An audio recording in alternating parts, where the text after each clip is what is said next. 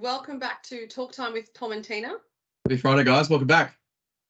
So we've had a pretty busy week. We've been down to Canberra, having a roadshow, visiting some real estates and some mortgage brokers down there, trying to learn as much as we can. Exciting stuff happening there.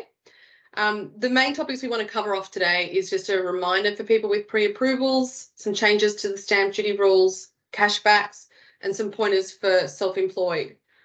So over to you, Tommy, for the stamp duty changes. A few changes coming through from the 1st of July.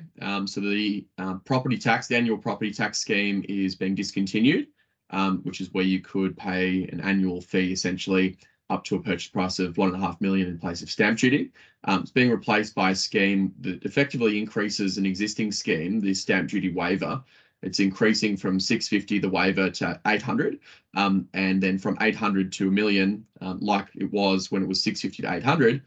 From $800 to $1 million, it's going to be stepped, and so you'll pay say 33% at $875 and 66% at $950, and then at $1 million is full freight of stamp duty.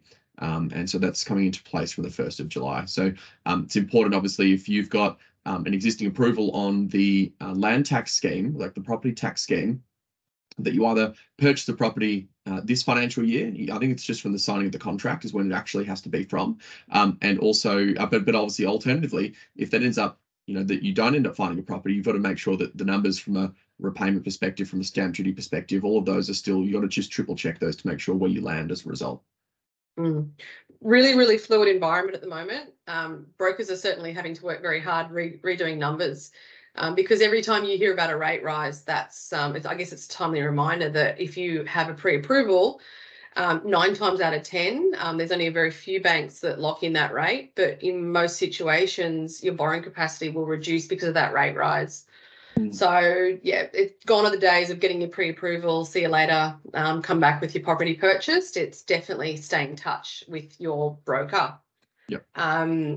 Reminder, there are still a few cashbacks out there. We are having some success with, I've got clients that have fixed rates until August, but there's a couple of nice cashbacks out there that they're able to get their loans approved, get the documentation done, and hold back on the settlement until August. So they get their cash back, but get to maximise paying their 1.79% fixed rate for as long as possible.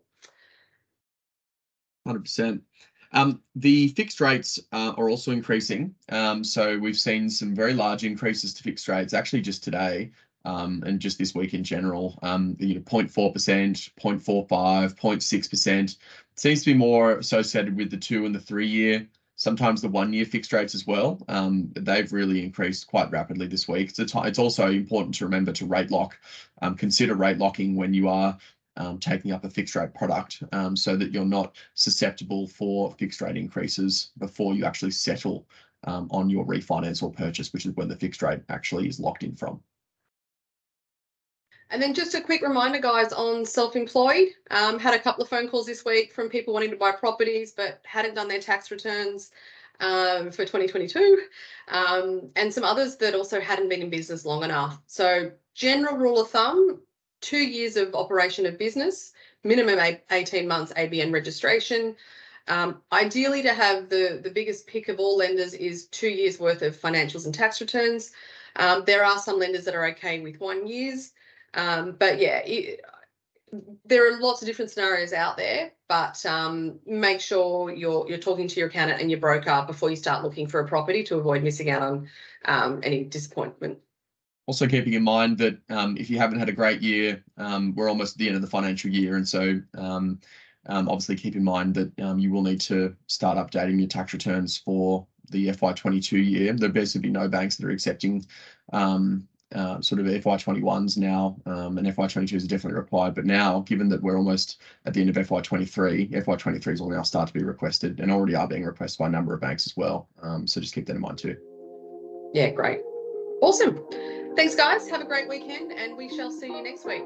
Thank you very much. Bye.